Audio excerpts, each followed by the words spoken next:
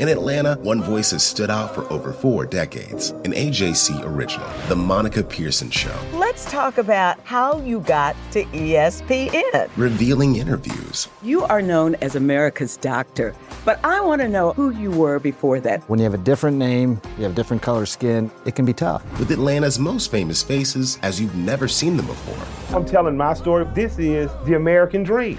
The Monica Pearson Show, streaming now on AJC.com. Hello, I'm Ernie Suggs, race and culture reporter for the Atlanta Journal-Constitution. And welcome to The Voices of King, a 13-part podcast from the AJC. Originally recorded in 2008 for a short documentary, we sat down with 13 people who were close to Dr. Martin Luther King Jr. in life and in death.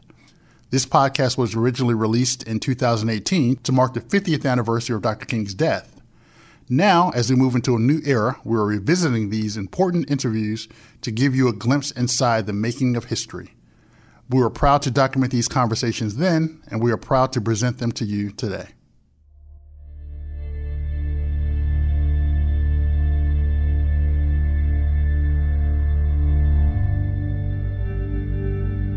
He went on to defy those who sought to kill him. I'm not fearing any man. I ran to the car. What happened? What happened? And when I turn around, then I can see. All I was thinking about was, Lord, don't let him die. You know, don't let him die. Don't let him die. Martin Luther King was shot and was killed tonight in Memphis, Tennessee.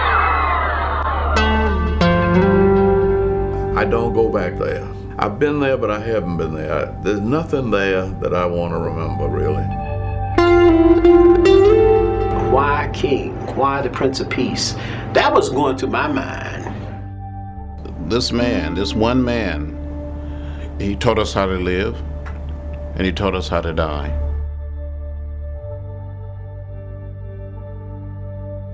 This is The Voices of King, a podcast of 13 voices.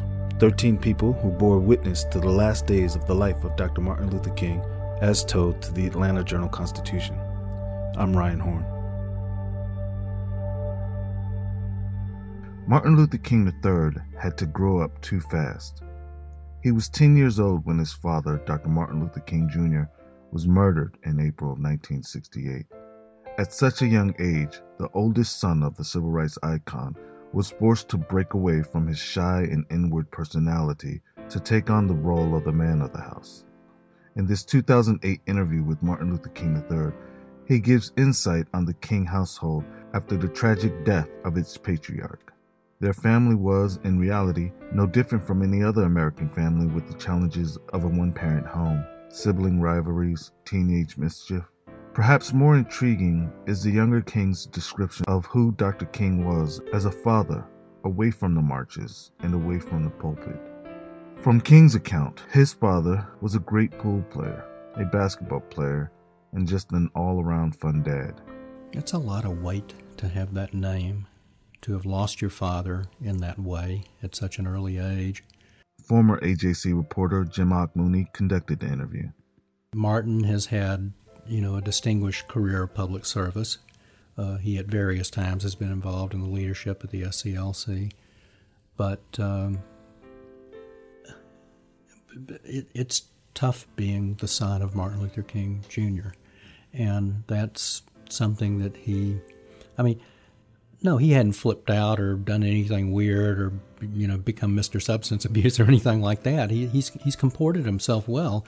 But still, it's so difficult to deal with that legacy, and I think that I think it's been a problem for him at times. I'm Martin Luther King III, oldest son of Martin Luther King Jr. and Coretta Scott King. As we approach this 40th anniversary, much comes to mind. I was 10 years old in 1968 at the time of our father's passing or assassination. A lot was thrust on my shoulders as the oldest son, probably by a number of individuals in our circle. Not in a negative way, but in a way that caused one to feel that you had to grow up at 10 years old.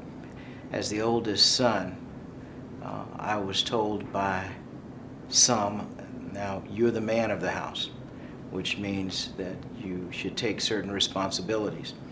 Of course, I took that a little too far because I attempted to try to tell my older sister, Yolanda, what to do.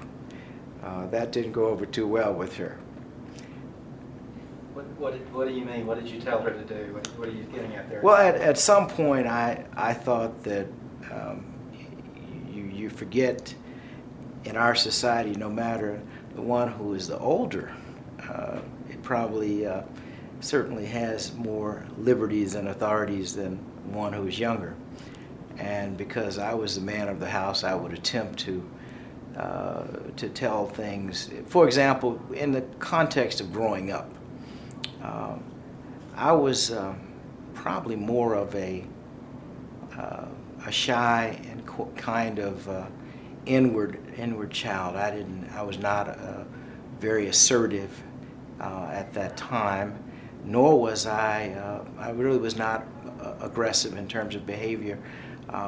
I didn't go through the phase that many young people do where you go out and party, just sow your wild oats and try things in the world. I was pretty much regimented. And at some point, for example, as most young people do, Yolanda would borrow one of my mom's cars, and she was not yet old enough to have her actual permit to drive. She had a driver's license.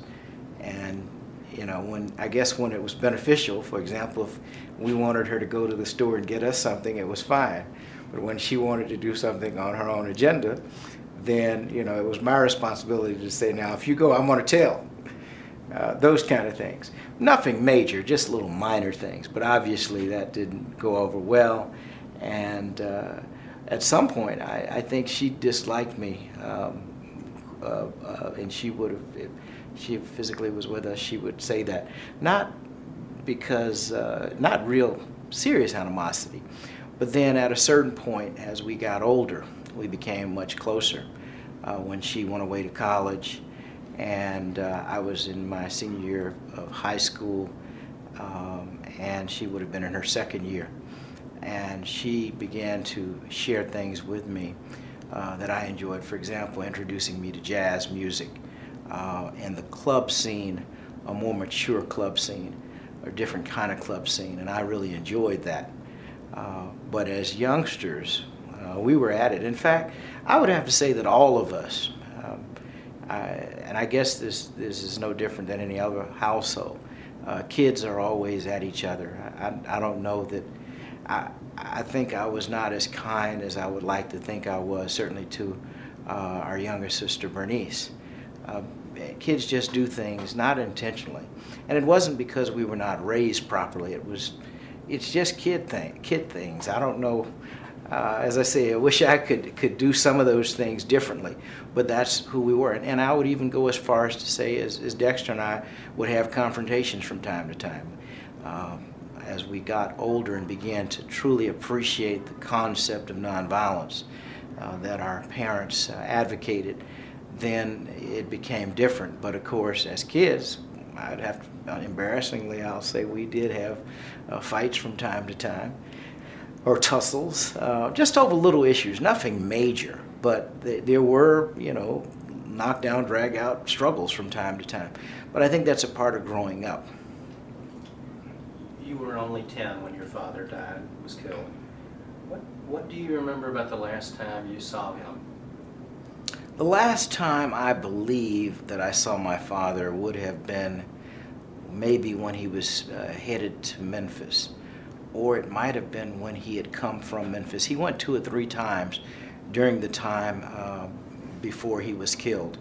And I don't remember if I saw him the last time or I saw him coming in the house after he'd come from Memphis and was preparing to go back.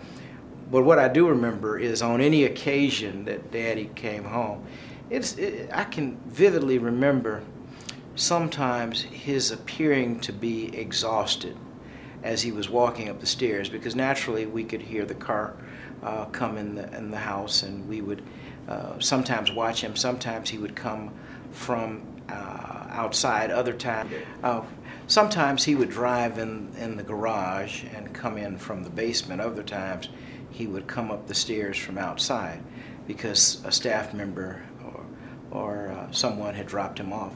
But I remember him vividly coming up the stairs, and I don't remember which occasion this was. And he appeared to be just dog-tired.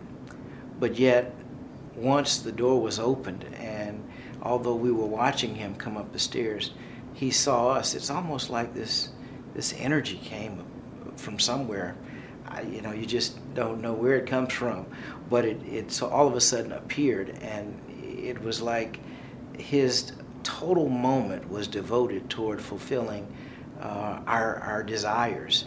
And of course, as kids, we just wanted our daddy. We just wanted to see daddy. So it was very fulfilling whenever he came home. Then, of course, on Sunday mornings, we would have breakfast and share Bible verses and hear the stories that he and Mom shared about the work that he was involved in. It was always very exciting. I don't remember him sharing much the sermons that he was going to preach on those days, but perhaps on one occasion or two he may have had that conversation with us. But more than anything else, we didn't have serious conversation. We didn't need to. We needed to have our daddy to be our friend, to be our buddy, to show us the love that he always showed, because there was not a large quantity of time, but the quality was remarkable, absolutely incredible. Did y'all play games with him? Well, oftentimes we did play games. When Dad came home in the front yard from time to time, we would play football. He'd toss the ball or baseball.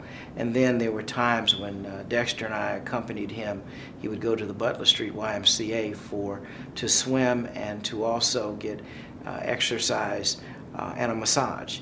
And so from our perspective, we were just accompanying him and having a great time. And in fact, that's where we learned to swim, Dexter and I. Interestingly enough, all four of us, as the children of Coretta Scott King and Martin Luther King Jr., could swim, but for some reason my mom never learned, and I don't know why that was. But Daddy taught us, so we enjoyed that. Then there were other times when, because he was involved in a major campaign, he would come home, and generally people wanted to see him. People walking up the street, people driving by, they would stop. And so he eventually said to Mom that we needed to play inside. And so that was fun for us, because I don't remember if we tossed the ball, but we did things inside that normally should have been done outside. So naturally she was frantic because she felt we were tearing up her house and her home. But we really weren't.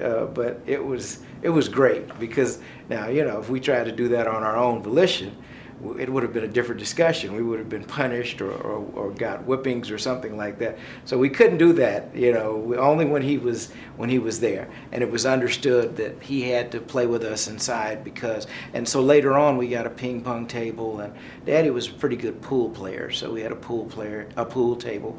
So, we'd watch him, and we learned kind of how to play pool and ping pong and do some of those things that you do inside. Andy Young told me one time he could shoot. I wasn't real tall. I'm told that he shot basketball pretty well to be about 5'8", 5'9". I don't remember ever seeing him do that. But I'm also told that he could jump very well. But my uncle and others told me that just in general he was a very good athlete. Any sport, baseball or football. And I remember seeing pictures of the staff kind of playing touch football, and from time to time when he had those very rare moments to engage in those games. What do you remember about the night that he died, April 4th, 1968? April 4th, 1968 was probably the most difficult night of our lives, because we were watching the evening news. We were accustomed to watching the news. I don't remember which network, if it was ABC, CBS, or NBC. That's all that existed at that time. But we were watching the news, and over the news came, the commentator said, Dr. Martin Luther King Jr. has just been shot. And obviously we became somewhat frantic, not screaming and hollering, but we were like, oh my God. And so I remember us assembling, and we were sitting in our family room in the front of our home on Sunset. And we ran back to, this was the last home that Daddy lived in. And in fact, the home that Mom lived in until the last year of her life. But we ran back to Mother's, to their room, to get some indication from her what this meant or what was going on. Obviously, we were bewildered, we were confused, we just wanted an explanation. She did at some point, and what I don't remember if it was then initially or later on, explain to us, because she had, we were told she had heard from Ambassador Young and Jesse Jackson. Both of them had called to say in their own way that, you know, I'm told that Jesse Jackson said in his Cavalier way, Doc's been shot, catch the first thing smoking.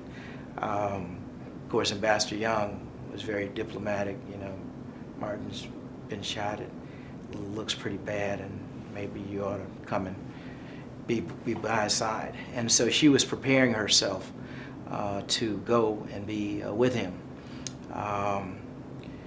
As a result, I remember her leaving and so many people arriving at our home in that period of time. I believe this was like six-ish, between 6 and 7 p.m. on that Thursday evening, April 4th. She went to the airport and along with some staff, and there were a number of people who were there to care for us. And when she arrived at the airport, of course, Mayor Ivan Island joined in some. I don't know if he went with her from the house or if he met her, but I'm told that she arrived at the airport along with Daddy's secretary, who just passed recently, Miss Dora McDonald, was with my mother, and I don't remember who else. But she went into the restroom, and when she came out, I think Mayor Allen was coming toward her to let her know that he had passed, because he had gotten that news. And of course, she came back home, and as opposed to going that night, and said, you know, I need to be with the children. And I don't remember a whole lot more. I don't remember, you know, I remember asking a lot of questions. What I can say is that at some point, Mother said to us, you know, Daddy has gone home to live with God, and he has served, when God's servants serve him well, he sometimes takes them and brings them home. And she said that one day we will be able to see him or be with him again.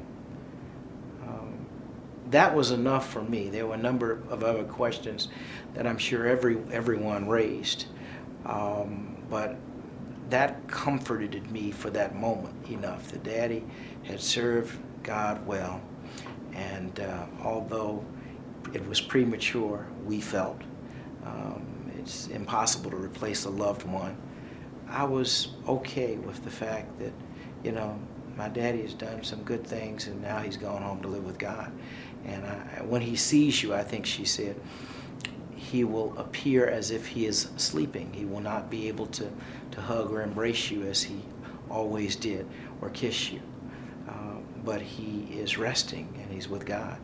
And I mean, that was a beautiful way of characterizing it for a 10-year-old child. So she was preparing you for that moment when you were going to see him in state.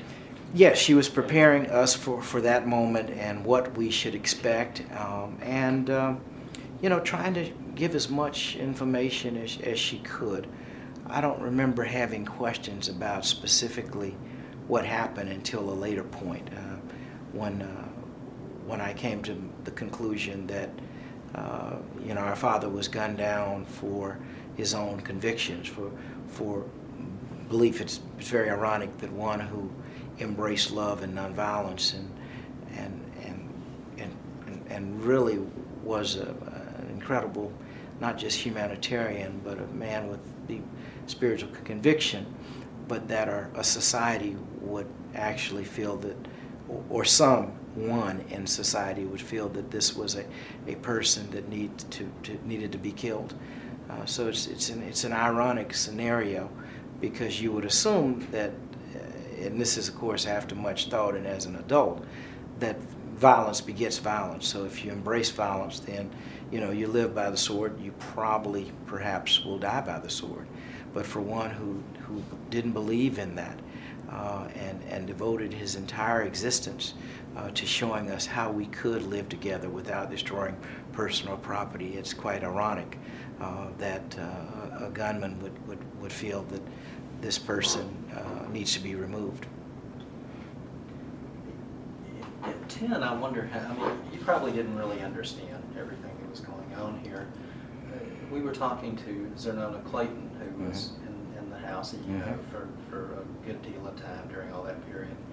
She was remembering that you, just to sort of point out how uncomprehending a child could be about all of this, she was saying that you're one of the things that you were saying that night was, I got to go to school tomorrow morning. Yeah. Well, that's true. I don't remember that exactly, but I can envision that I was concerned about what I think she shared with me as well, that I was concerned, well, what is my teacher going to say? I'm not going to school, because I didn't realize the magnitude of time, because actually we probably were out of school on Friday, and then of course Monday and Tuesday, and maybe as late as the following Wednesday. So it was several days that we would have been out of school. What I do remember, and I wish I could say that I was as diligent of a student as I was one who just wanted to be present. But what I do remember is that on April 8th, which would have been Monday, we buried Daddy April 9th, that Mom went to Memphis to lead the demonstration that he was to have led. And in retrospect, as a kid, you just, whatever your mom tells you that you should do, you do, and you love a parent is your first caregiver, and whatever they suggest you do, well, you do things because you're supposed to obey your parents. But in retrospect, I didn't realize how significant what she was doing was. But very few people would have been able to pick up the mantle after their husband, or if it had been a wife, had been gunned down. You go on and lead a demonstration less than three days after that loved one is killed, and the fact that none of the individuals who had committed the crime had been captured. And so from a safety perspective, there are a number of factors, but she didn't pay any attention to any of that. She went on and led that demonstration, feeling that this is what he would have wanted her to do. I mean, it's a very powerful example that my mom set for us as children, to later on just realize that the kind of commitment that she had to her husband, and certainly the mission that he had. I mean, it's absolutely incredible when one thinks about it. So we went to that demonstration. I don't remember much about it. I just remember flying to Memphis for the day, her leading the demonstration, doing a speech and march down one of the major streets, and then coming back to Atlanta the next day for the, today we would call it a homegoing service, but for the funeral of our father. When we come back, Martin Luther King III talks about the moment he realized just how huge of an impact his father had on society. The AJC's trusted veteran political voices, Greg Bluestein, Patricia Murphy, Tia Mitchell, and Bill Nygut, are the essential source for Georgia politics. The Atlanta Journal-Constitution's Politically Georgia. Sign up for the newsletter, download the podcast, subscribe to the AJC. Hip-hop is a product of black people. It's a product of black song and celebration. The Atlanta Journal-Constitution presents hip-hop's most pulled elements are pulled from the South. A Southern hip-hop story. We always go back to that moment of the Source Awards. Everybody wants your rhythm, but they don't want your blues. The biggest names in hip-hop. Atlanta is still the mecca for hip-hop. 50 years. No one can deny one film. The power of the South now. The South got something to say. Streaming now at ajc.com/hiphop. Welcome back to the Voices of King. Former AJC reporter Jim Mooney. It was like a head of state had died. And for some people, it was a personal thing. I mean, obviously, Harry Belafonte had a long-standing, deep relationship with the Kings and had been a supporter of the movement for years, so it was very personal for him. Ivan Allen Jr., in a different way, was very personal. I mean, he was the mayor of Atlanta, and King was the most famous citizen of Atlanta. So he both, I think, deeply cared about the King family and about handling things correctly, but he also knew that Atlanta, his city, would be judged on how they handled it. And then you had other people, and I think Kennedy had, I don't know how close he was to the Kings, but obviously they were political allies, so there was a closeness there. And then you had other people who were really not very close at all, like Richard Nixon, who did come by the House. Who was, running, he was well on his way to getting the Republican nomination that year for president. Hubert Humphrey, Jackie Onassis Kennedy coming later that day. Yeah, all these, it was like a head of state had died. During this whole period of time, we had any number of visitors in our home from every presidential candidate. The ones who were most prominent at the time were, of course, Robert Kennedy and Ethel Kennedy, and Ted Kennedy, at that time his wife Joan, and of course Jackie Onassis. They all were in our home, along with other presidential aspirants. At some point, President Nixon, who was running, of course, then came. So it was individuals from both parties. As well as entertainers, Sammy Davis Jr. and Sidney Poitier. Obviously, Harry Belafonte was right there because he was very close to Daddy. But you had any number of people, James Brown, Aretha Franklin. Aretha Franklin's father had been close to Dad, and my grandfather as being a minister, C.L. Franklin. And then you had people like Marlon Brando and I believe even Charlton Heston, all of these individuals who were huge entertainers of our day and elected officials or prospective elected officials. That's when I began to realize that what our father did was huge. I mean, he was not just an average individual. And then, of course, to be at the funeral and to march from Ebenezer Church to Morehouse College, and that entire distance on both sides of the street were people lined by the thousands, and then from Morehouse College to the cemetery. At that time, I believe it was Southview initially, and not to see, be able to see an empty spot. I mean, it was a tough time because people were very quiet and respectful, and a lot of tears in retrospect were shared. I don't remember that specifically at the time because you obviously are consumed with your own pain, but to be able to, as I've envisioned, just those throngs of people who were there to pay tribute, it was quite an experience. Do you remember having any interactions yourselves with any of those well-known people? Yes, I do remember. I'm glad you asked that.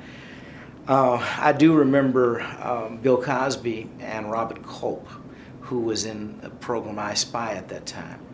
And Bill Cosby perhaps spent some time with my mom, but then he came and spent time with us as the children. And he was, obviously, he's always been very good with children, but he was particularly insightful because I think we were having trouble sleeping. I know I was. And I don't remember which day this was specifically, but he shared a story. And the story had something I wish I could remember it now exactly, but whatever it was. For example, he gave us a group of words to say, and these words were like imaginary words, and whatever our pain was, if we said these words, it would revert back to a normal set of circumstances. So, for example, we'd lost Daddy. It was painful. Well, you say these words and everything will go back to normal. I mean, it was not real, but it was the words were strong enough to give us hope. And that's really what he did. I wish I could remember those exact words. I doubt very seriously if he even remembers. I'm sure he remembers talking to us. But I'd like to ask him one day, do you remember, on occasions when I've seen him, I've always thanked him for when he came, but I've never asked him, well, now, do you remember what you told us? I'd like to know. But whatever it was, it gave us the feeling that, we could make it another day, because these words just kind of helped us to finally go to sleep. So he spent a decent amount of time with us as kids. The others, I don't remember any others but him spending that amount of time. And I mean, in terms of people who were noted, there were a number of people who spent time with us, and we thank God for all those friends that spent time with us. You said you were having trouble sleeping those nights because of traumatic events, really. Did you have any nightmares or anything that you recall? I'm sure I did have nightmares, but I don't remember them. That at this point, from time to time, for example, one of the things that, and I don't know if this would be a nightmare, but I know there were a number of times where I had dreams, and I dreamed that what we had just been exposed to was not true, that it was all not a facade, but it just didn't happen. I would dream, and it would go back to as if our father was still here and our family was together, and the happy times that we focused on. That happened often. I would dream dreams like that, but I don't remember having just nightmares. And then I probably had dreams of the actual the flashes, because it was flashed on television so much, of him being up there on the balcony and being shot, and then the days that it preceded the activities where the thousands and thousands of people. I had those kind of dreams, but I don't really remember like nightmares. That's a happy dream, though, remembering what it was like as if it hadn't happened. Was that a very specific dream? I mean, would y'all be having dinner? Would you be playing in the yard? I mean, what form did that take? Honestly, I do not remember the content of those dreams now. I do, but yes, they were positive dreams. I just don't remember. I'm sure I did, but I don't remember having nightmares. I don't remember. I know that some of my siblings talked about having dreams of people who were deceased chasing them. I never had those kind of dreams. Do you remember what your reaction was as a boy when you saw your father in the open casket? Well, my first reaction when I saw our father as a kid was to look at how he looked in the casket. Now, I think there were 2 or 3 occasions, because on one occasion he was, we were able to physically touch him. I don't remember if I did. I don't remember wanting to do that. Oftentimes people will kiss a loved one. I don't remember doing that. But then there was, because he was shot on this side of his jaw, you could see heavy makeup, and it was to fill in where his jaw had been shot off. And but I remember looking at him thinking that while he looked asleep, it didn't totally look like him. That was the one thing that I remember. Then on another occasion, there was a glass so that you could see him, but you couldn't physically get to him. The glass, at some point when the viewing took place for the public, when we viewed him, I think it may have been at Hanley Bell Cemetery, mortuary, which is no longer, I don't think does not exist anymore, but it was not far from the church, and we may have viewed him there initially. But the body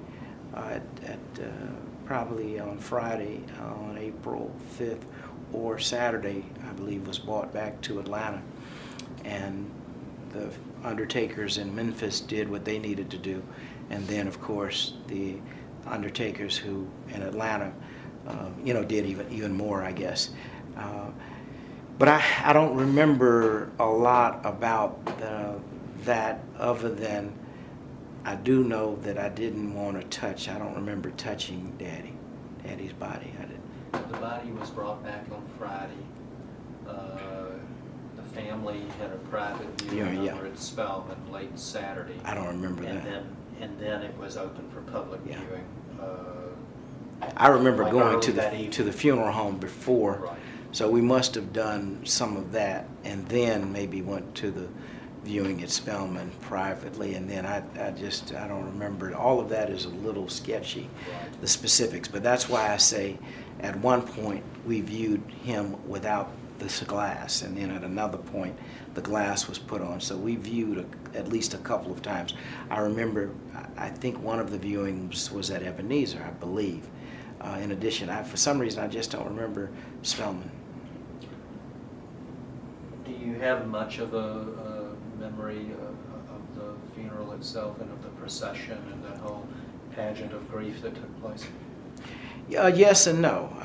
Again, that was what I remember more than anything else about the funeral was the amount of time and the fact that one funeral service was at Ebenezer and the other one was at Morehouse. I do not remember the specifics in relationships to the eulogies that Dr. Abernethy and Dr. Mays did.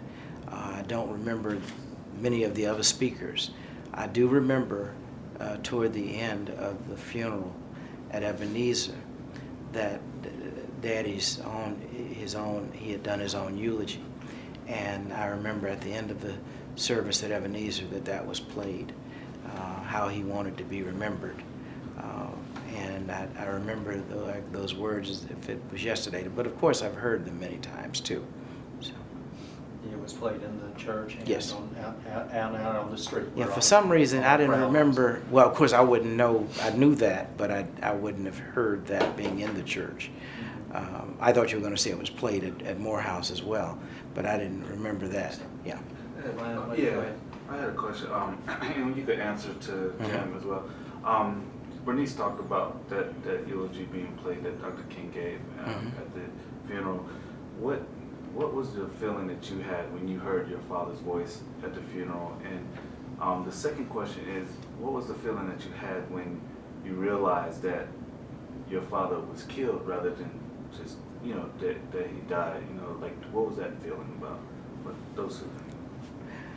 Well, I think when I first heard those words at the eulogy, and every time that I hear them, they bring tears to my eyes because of the fact that what he was talking about to me was truly exemplified.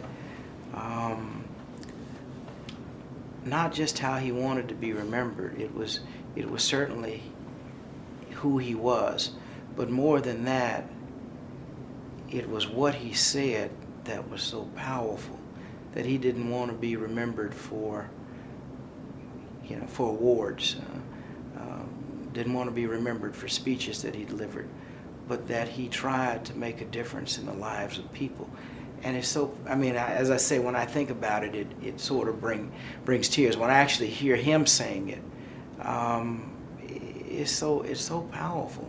The words are so powerful. And I don't know, as a kid, I think then I was more turned inward and just thinking about the fact that my dad was gone. And I would never be able to be in his arms again. So I don't think it was later on that I listened to the eulogy that I said, wow, this is quite powerful.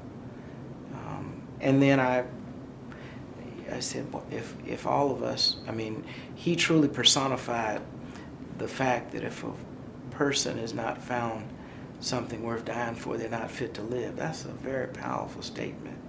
He believed that fervently and gave his life. And when you think about the fact of the propheticness of how he wasn't, you know, he could have been at a college or university, he could have been a business leader, he could have done most anything, but he gave his life in the context of service for the least of these, God's children, sanitation workers.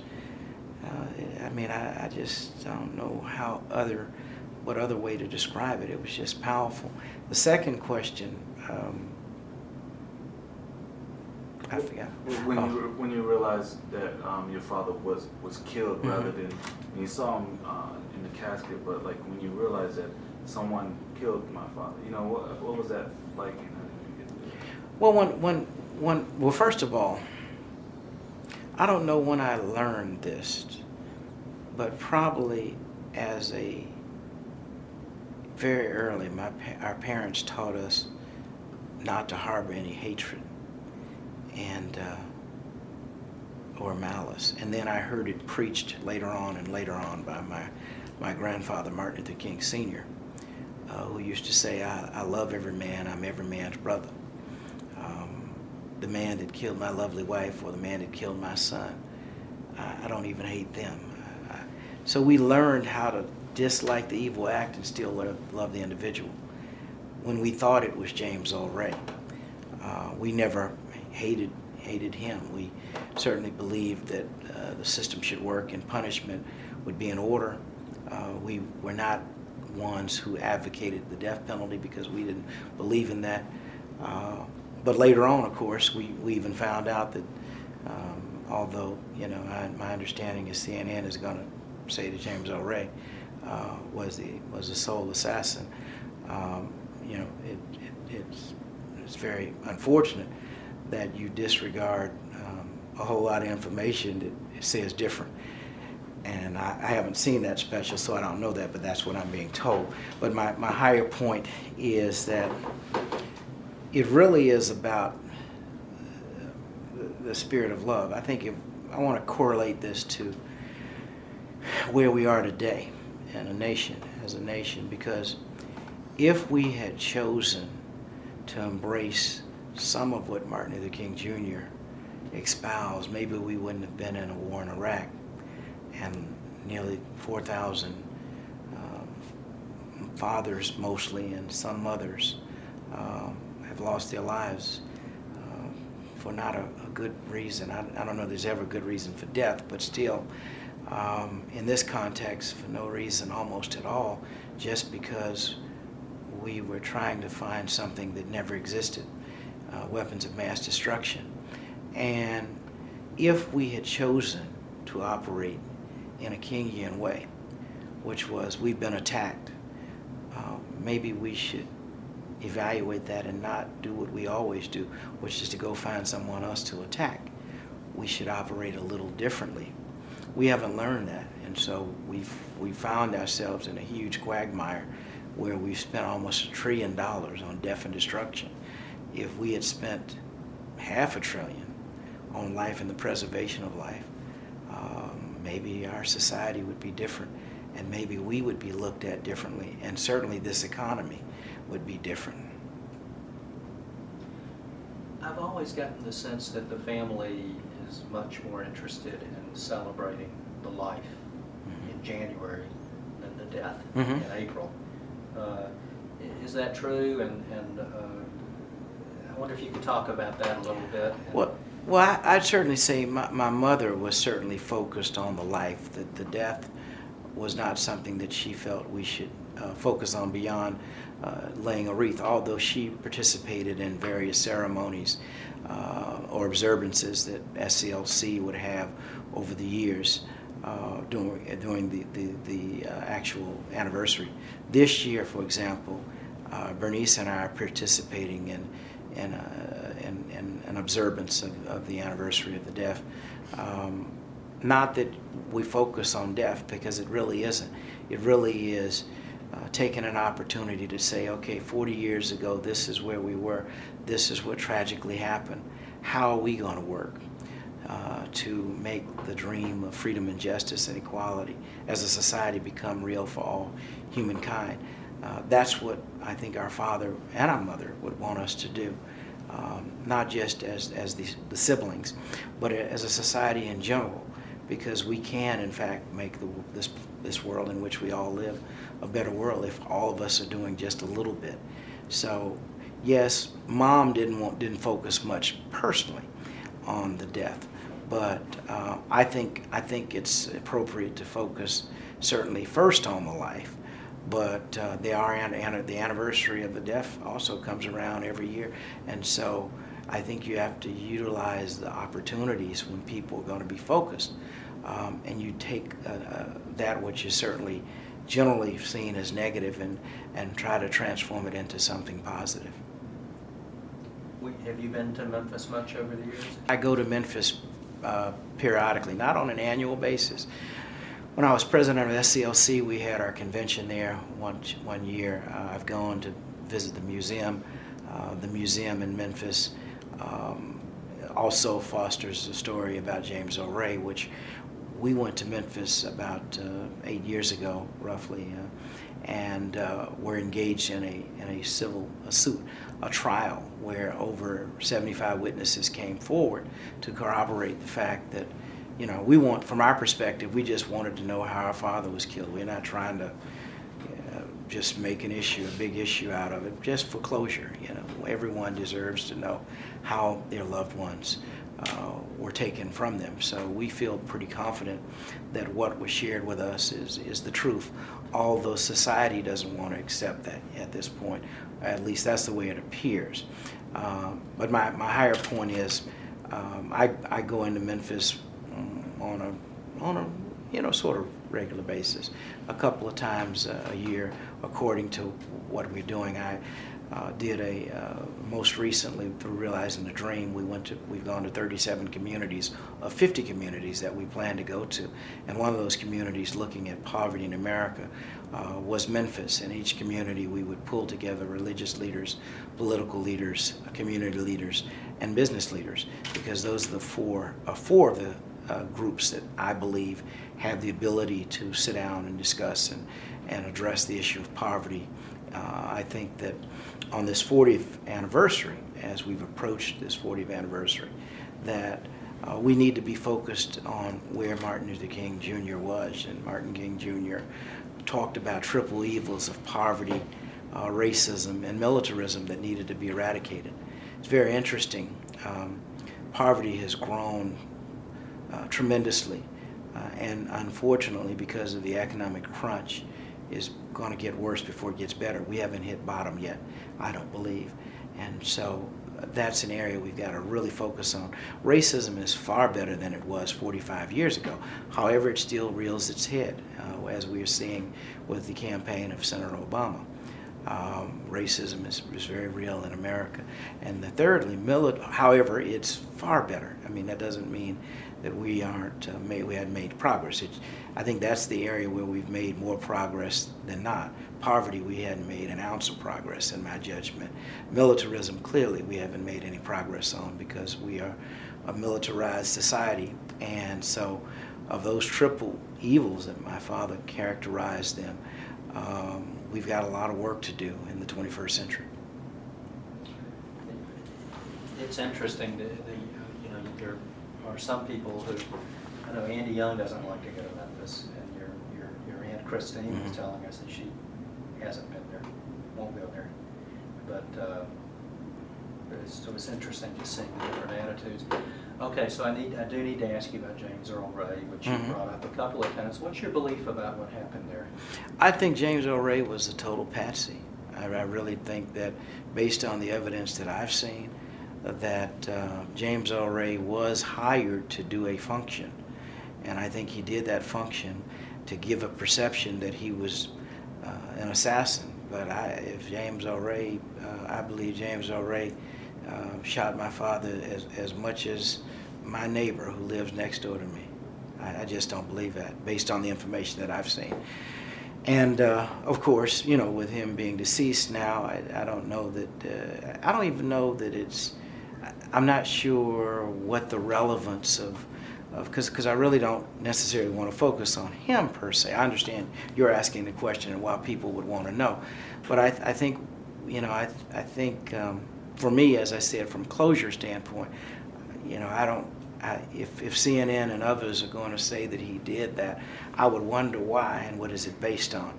And there'll be enough smoke and mirrors to make it appear that that's what happened. But, you know, we have evidence that shows something different. And I would only hope that people who are real seekers of truth would seek the truth.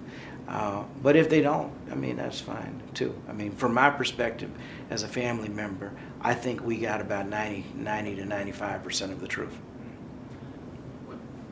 Okay, let me make sure I understand. You don't, you think Ray was involved in something, but that he wasn't the person who pulled the trigger? I absolutely don't believe James Earl Ray pulled the trigger. I don't think, I think he was hired to do various functions. For example, go and purchase a gun that was similar to the gun that was used. He drove a vehicle that was similar to a vehicle, looked just like the vehicle. In fact, people don't even realize there were two the Mustang that James Earl Ray allegedly got away in there was another one identical to it, and that part of the story is never told. It's almost like people disregard it. You know, you don't. I mean, it doesn't even make sense. You go and shoot somebody, you walk out of the front of a restaurant, and you leave a gun or a gun right there in the doorway. You're running, but it's just too many things that happen that would make you, if you have any intelligence, question it. But you know, people don't want to deal with truth because some of the truth might deal with them specifically. I mean, there are people in Memphis who don't want to necessarily confront that, who may still be alive. I'm not suggesting they were the actual assassins, but there's a reason that there were too many people who had to be in collaboration. So people just don't want to deal with that. And that's why, you know, my position is we found out the truth from what we believe is truth. We needed to as a family, and we've moved forward. But I don't think we need to spend a whole lot of time, you know, talking about, because the other thing is, whether it was James Earl Ray or someone else, none of that brings our loved one back. So from our perspective, we needed to know. But, you know, if you ask me, do I believe James Earl Ray pulled the trigger? Absolutely not. Do I believe James Earl Ray was a patsy? Yes, I believe he was hired to move around various places around the country to give the perception that he was following my dad. Do I think he knew what he was involved in? I doubt. I don't think so. I really don't. And I don't want to dwell on this too much either, because it's certainly not the main point of why we came here today. But I do want to ask you one other thing. If he didn't do it and he was a patsy, then what's your belief about who was responsible for your father's death? Well, I think there are a number of forces involved. I think there was an elaborate plan that was partially some levels of government that were involved, but I think a hired gun. There was my understanding is there was a hired gun that was hired by a combination of entities, like the mob was involved, along with some elements of the government. So there was a civilian team that was hired, and they were the ones who executed it. I think I'm told the gentleman that did it was a former Memphis policeman that's deceased now, sharpshooter, because this particular person climbed over the wall and got into a police vehicle somewhere down the street. And this was reported by a cab driver, and mysteriously that cab driver was killed. So a lot of things happen that let you know that it's far bigger than what we'll ever know the exact truth. But Lloyd Jowers, who owned the grill, the restaurant, confirmed a lot of this in his own testimony. Now, of course, he was going back and forth. First he said this, then he said that. But at the end of the day, a lot of things that he said came to fruition. There are those who believe that, you know, he was shot from a balcony window, bathroom up in fact, the problem I have with the museum is that they sometimes say this is the story, this is how James Earl Ray, as opposed to saying this is a theory. Well, my dad was shot here. So if you were, and if I'm here and you were in a window up above, how can you, unless you had a trick bullet that comes and goes, the bullet hit him under here and blew off his whole jaw. So the bullet had to come from under him for that to be the case. It couldn't come from above. But nobody asks these questions. Nobody seems to want to know the truth. So, that's why I say there's a lot more to it. And supposedly James Earl Ray was in this bathroom on this windowsill, left and ran outside and dropped a gun on his way running. I mean, all of this just doesn't make sense to me.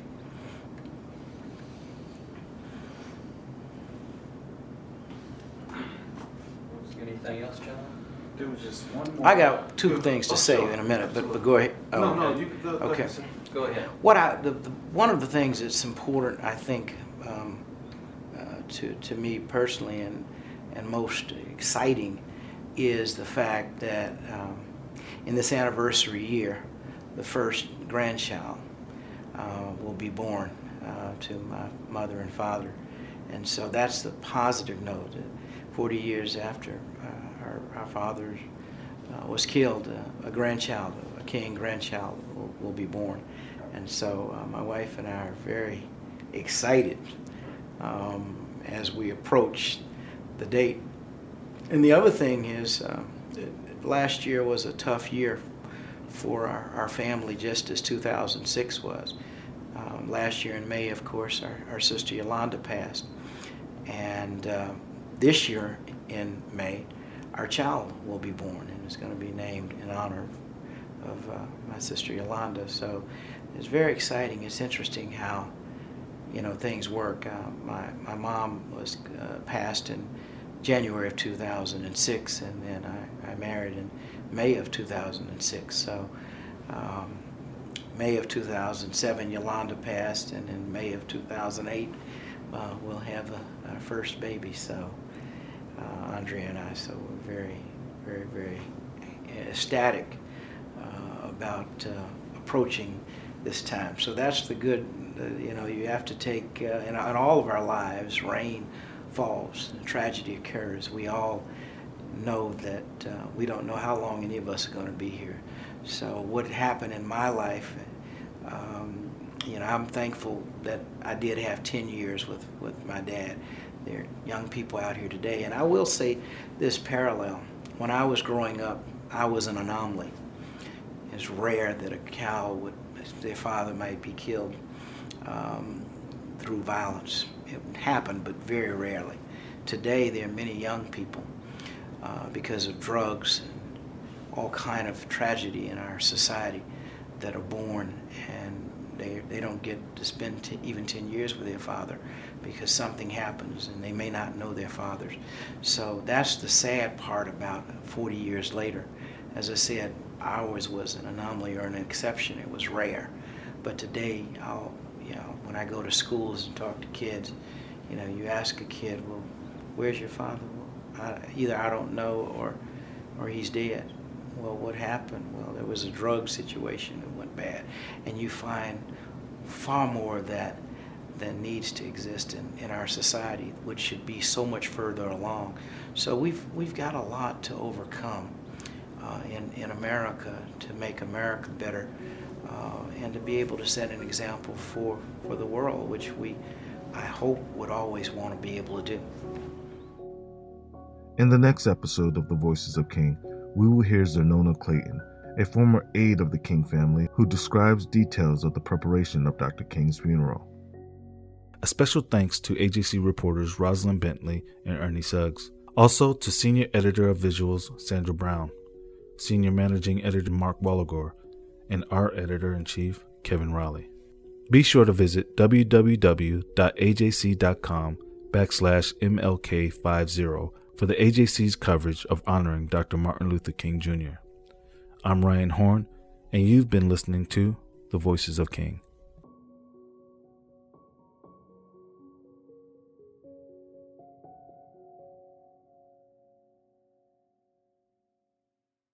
I'm Ernie Suggs. And I'm Nedra Ravone. Atlanta has been known as the Black Mecca for so many years, but that means something different to everybody. It means everything to me. Every day I wake up, I learn something new. Well, you all can learn something new by subscribing to the Atlanta Journal-Constitution's new newsletter called Unapologetically ATL. It's all about the people, the events, and the entertainment happening in Metro Atlanta that Black people might want to know about.